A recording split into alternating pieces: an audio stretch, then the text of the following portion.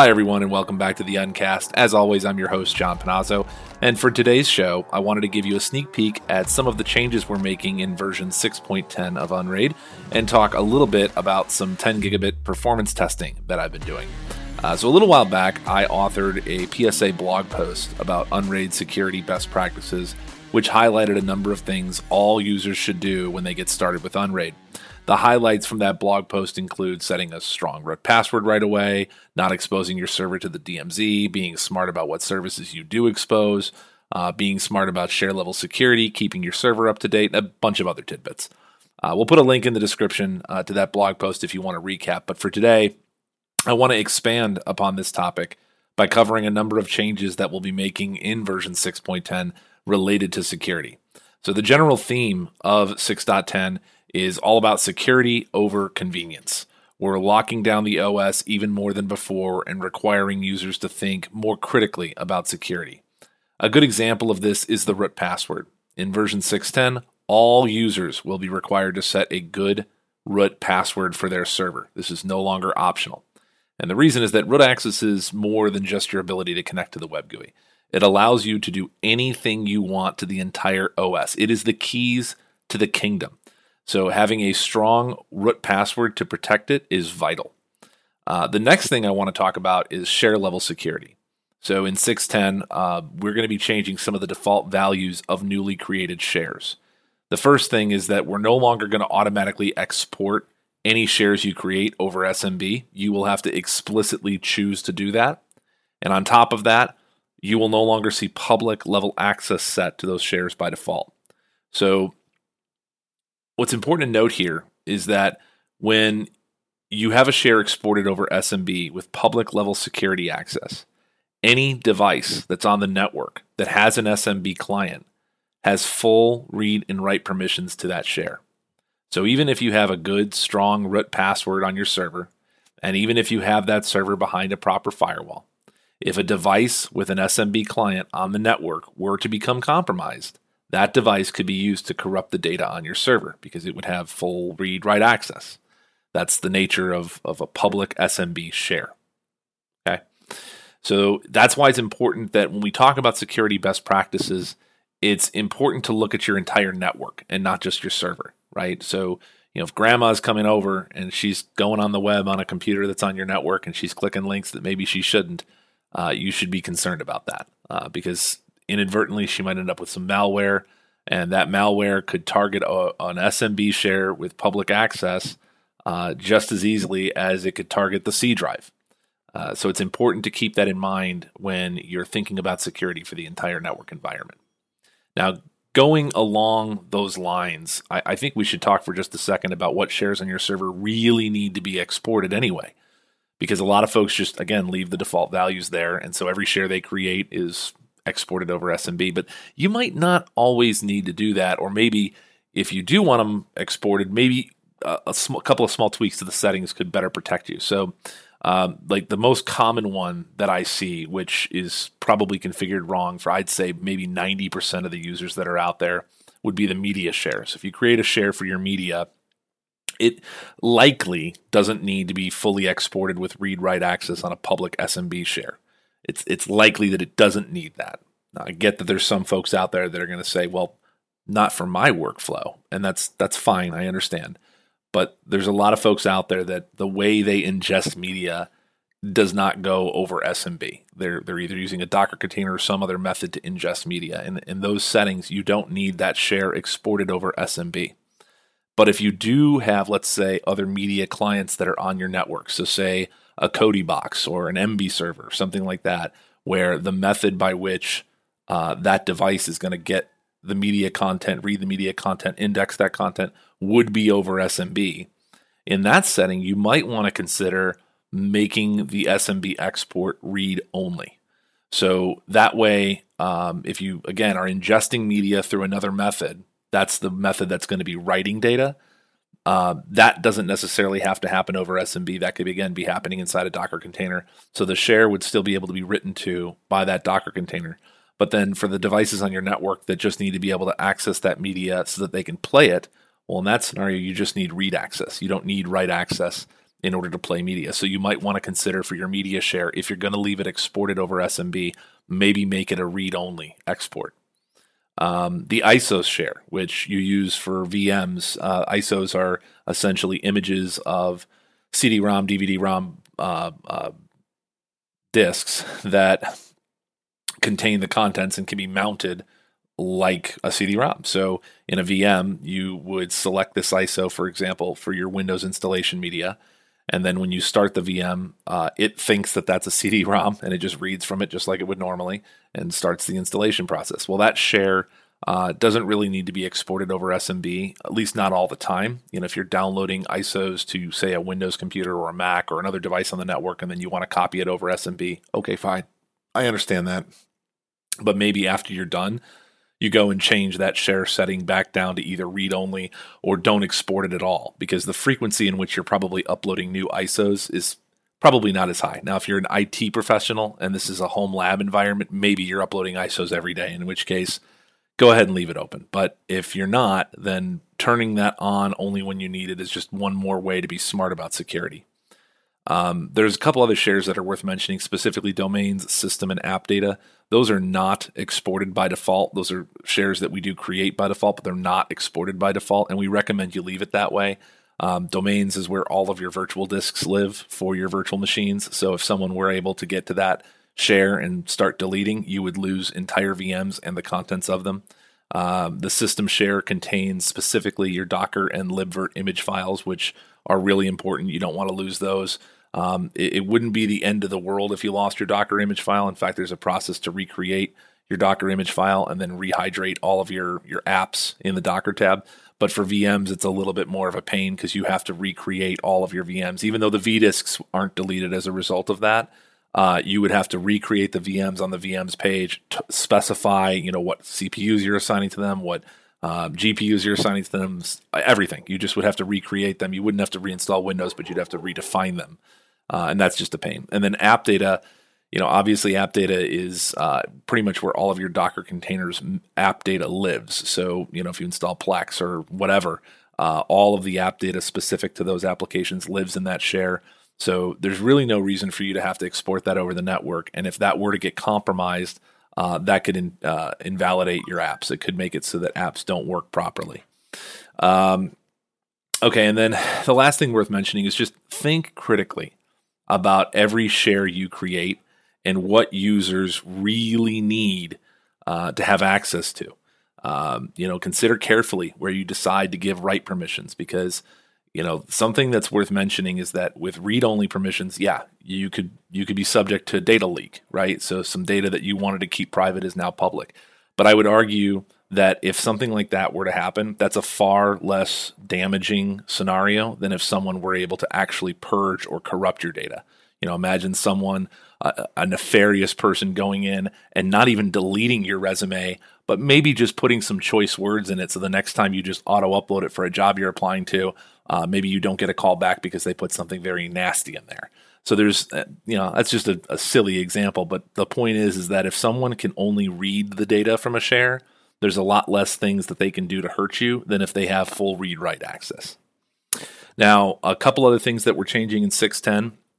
Now, some of these were already disabled by default, but just to be clear, SMB version 1, SSH, Telnet, FTP, and NFS will all be disabled by default in version 6.10.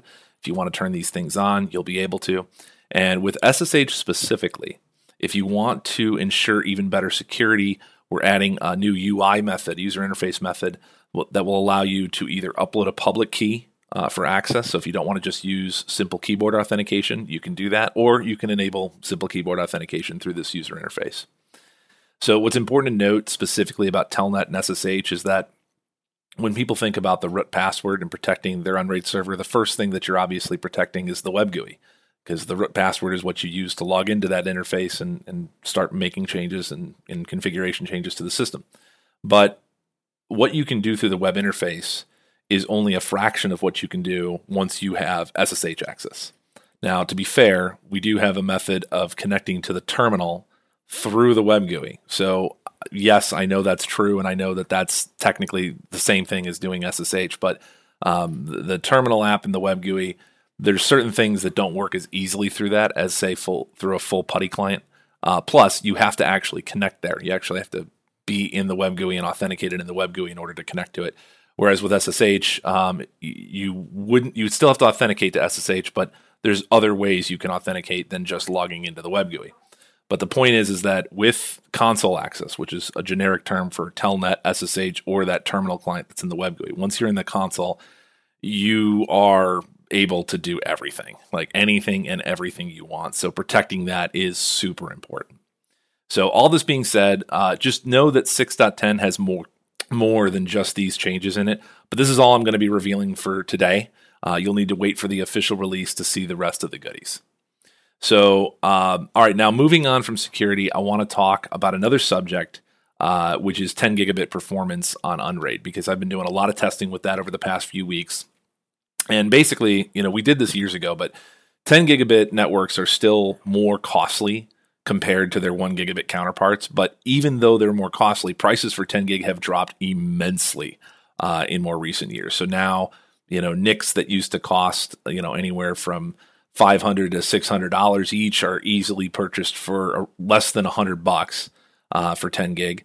And switches, 10 gig switches, we just got one from Ubiquiti. I think it was the XG16, and it was around $550, I think, which is, again, far more attainable than it was years back when NICs alone were, like I said, in the $500 to $600 range, and switches could easily be over $1,000. So the main benefit of 10 gig networking, and okay, this is really on the nose. I know, it's really on the nose. But it's the ability to dump data across the network to a server at 10 times the speed of a traditional 1 gigabit network. So that's the main benefit. But in order for that to work, you not only need sufficient network interfaces, cables, and switches, but you also need sufficient storage performance to be able to write data at the same speed that the network can transmit it. So years back, we did a project actually with Linus from Linus Tech Tips to demonstrate high performance over a 10 gig link. And in order to attain this, we had to make a number of tweaks in the network stack, which have honestly held up pretty well to this day.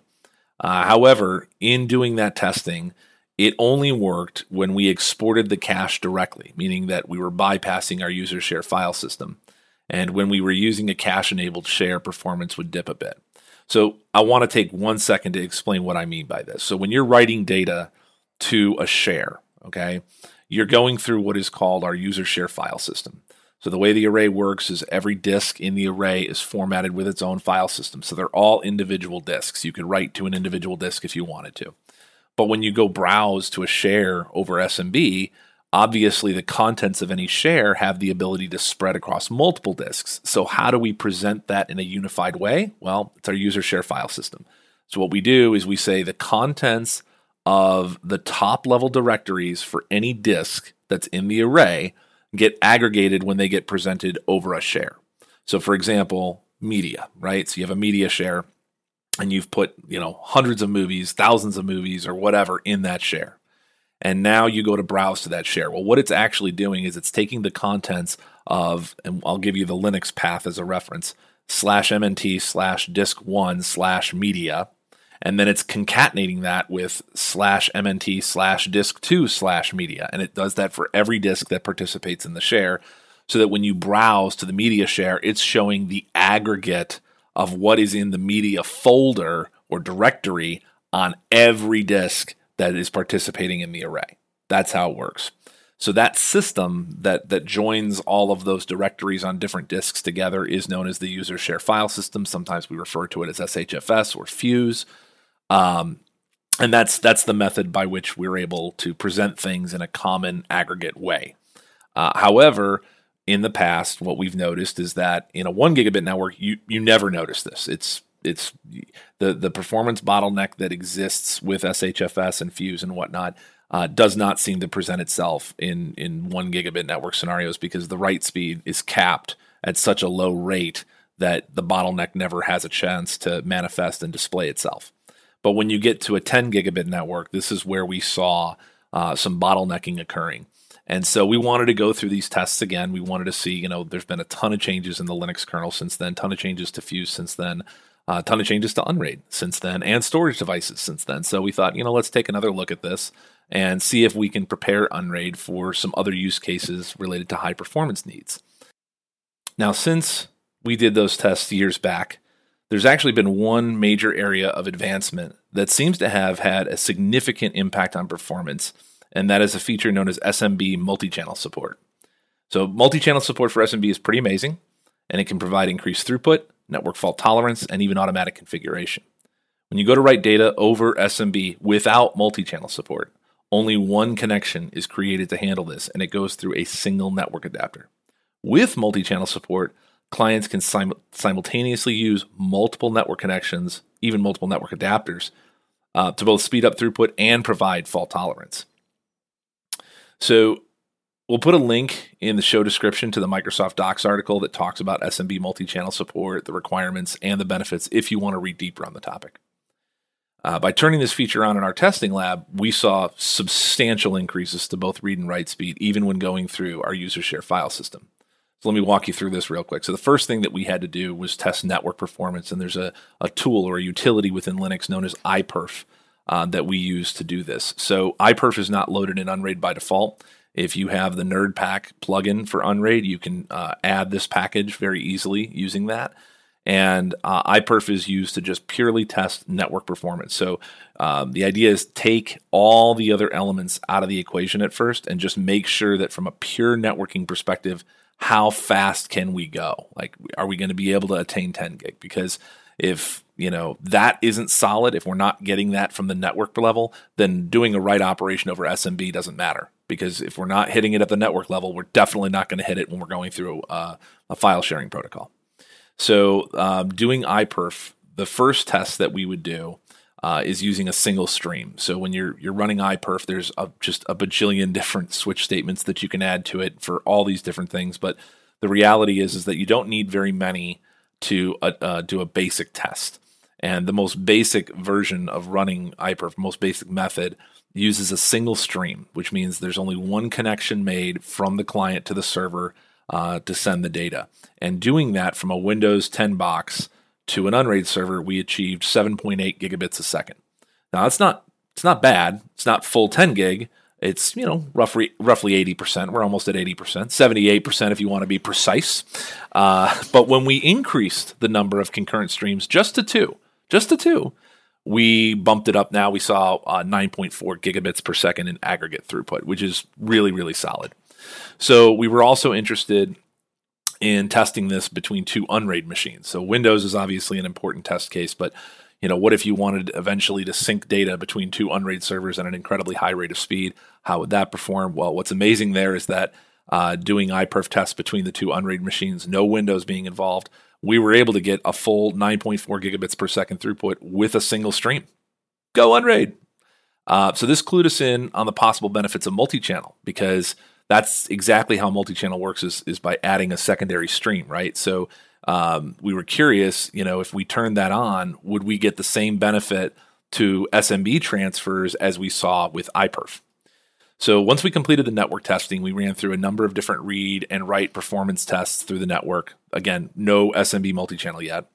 And initially the results were not what we expected. Write performance was definitely being bottlenecked, and neither the network nor storage layers seemed to be to blame. And clearly with iPerf, there was sufficient network performance available. And between the NVMe storage devices and the Btrfs RAID 0 cache pools we were using, we just knew that storage wasn't the issue. So this is when we decided to turn on the SMB multi-channel feature, and in doing so, we saw some pretty dramatic improvements. First and foremost, we were able to fully saturate the 10 gig link in our Midwest lab when copying data from an Unraid server to a Windows machine, even when going through a user share. We saw a significant performance increase as well when writing to a user share from Windows, but it didn't fully saturate the 10 gig link, even when we bypassed that share and wrote directly to the cache. We also noticed that Unraid to Unraid performance wasn't what we expected either, but that was, again, in our Midwest test lab, and we think that might be related to the hardware we chose to use for one of the testing systems. And this is a lesson that we learned, is that it's important that when you're testing in a 10 gig environment, the hardware you're using becomes so much more important to ensure good results. And one of the test systems that we were using, one of the Unraid servers, was using a lowly i5 processor from a few years back, whereas the other system was an AMD Threadripper with more cores than a semi-truck has wheels. So we were pretty confident that the Unraid to Unraid testing we were doing might have been being bottlenecked by a lack of performance on the underlying hardware. But thankfully, our friendly Flying Dutchman, known as Bonnie NL from our community, also had a pretty amazing lab environment to test with and a few additional tweaks that he wanted to apply. And in doing so, he was able to attain full 10 gigabit throughput bidirectionally to the cache from a Windows client. Now, that was bypassing user shares, but again, this was the first test in these last few weeks where we were able to get full 10 gig a second to anything bidirectionally, right? So that was really huge. But what was even more amazing was that when we did do the test through a user share, he was getting around 800 megabytes a second in throughput, which is pretty close. I mean, that's 80% of full saturation. And again, for going through user shares, that's not bad. Like, it's not the best in the world, but it's not bad. So what does all this mean? Well, it's our goal in the near future to provide a means for high performance use cases within Unraid. Establishing solid 10 gigabit performance to SMB shares is a key step towards that goal. So this was a really good set of tests we ran over the last few weeks, and we've got more work yet to do on this. But the fact of the matter is that from a network perspective, we think we're pretty darn well tuned. We're able through iPerf to get 10 gig a second throughput from multiple client devices out of the box because of the settings that we've put for the network tuning in Unraid OS. And on top of that, another thing that's worth mentioning about 10 gigabit performance, because I know there's tons of people that talk about 10 gig in Unraid, not as many as people that use 1 gig, but still there's a lot of people that love to talk about 10 gig, and it's a tricky beast. 10 gig is a tricky beast, and sometimes folks will get obsessed with tweaking certain values that in the end have minimal impact to overall throughput. So a good example of this is jumbo frames. So some folks think that this alone should double or triple their throughput, but that just isn't the case. And in our testing, enabling jumbo frames took our iPerf tests from 9.4 gigs a second to 9.8 gigs a second. So while a 400 megabit per second improvement isn't bad, we're talking roughly 4% more performance. So if you want to squeeze every ounce out of your network, by all means, turn it on. But if you're not getting anywhere near max throughput, this isn't the feature that you need to be spending your time on. There's something else wrong, either with your cabling, your NICs, or your switch, that's causing issues. So, again, don't expect these huge gains in performance by turning something on like jumbo frames or by tweaking the transmit or receive buffers. I mean, there's things you'll see some gains there, but they're usually minimal in the grand scheme of things. Another thing that's worth mentioning is sometimes you'll do a test and you'll make a small change and then you'll test again and the results will be abysmal. But what you won't have done in between is resetting the ports or the NICs or the server or anything like that. And I will say that in doing all of these tests, we noticed that sometimes when you're doing all these changes live and you're not rebooting or resetting in between, that sometimes you're going to get a false impression about the results thinking, oh, well, that didn't work. But the reality is you just needed to reboot the server or reset the NIC or, reset the interface, whatever, and that would have fixed the problem for you. So just make sure that when you're testing, don't go down the quick and dirty path. Take the time to reset everything for every test just to make sure that you're in a clean slate.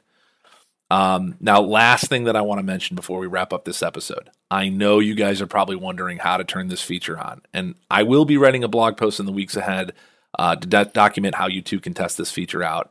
I don't want to disclose it today because honestly, there's a couple of complexities to making this work solid.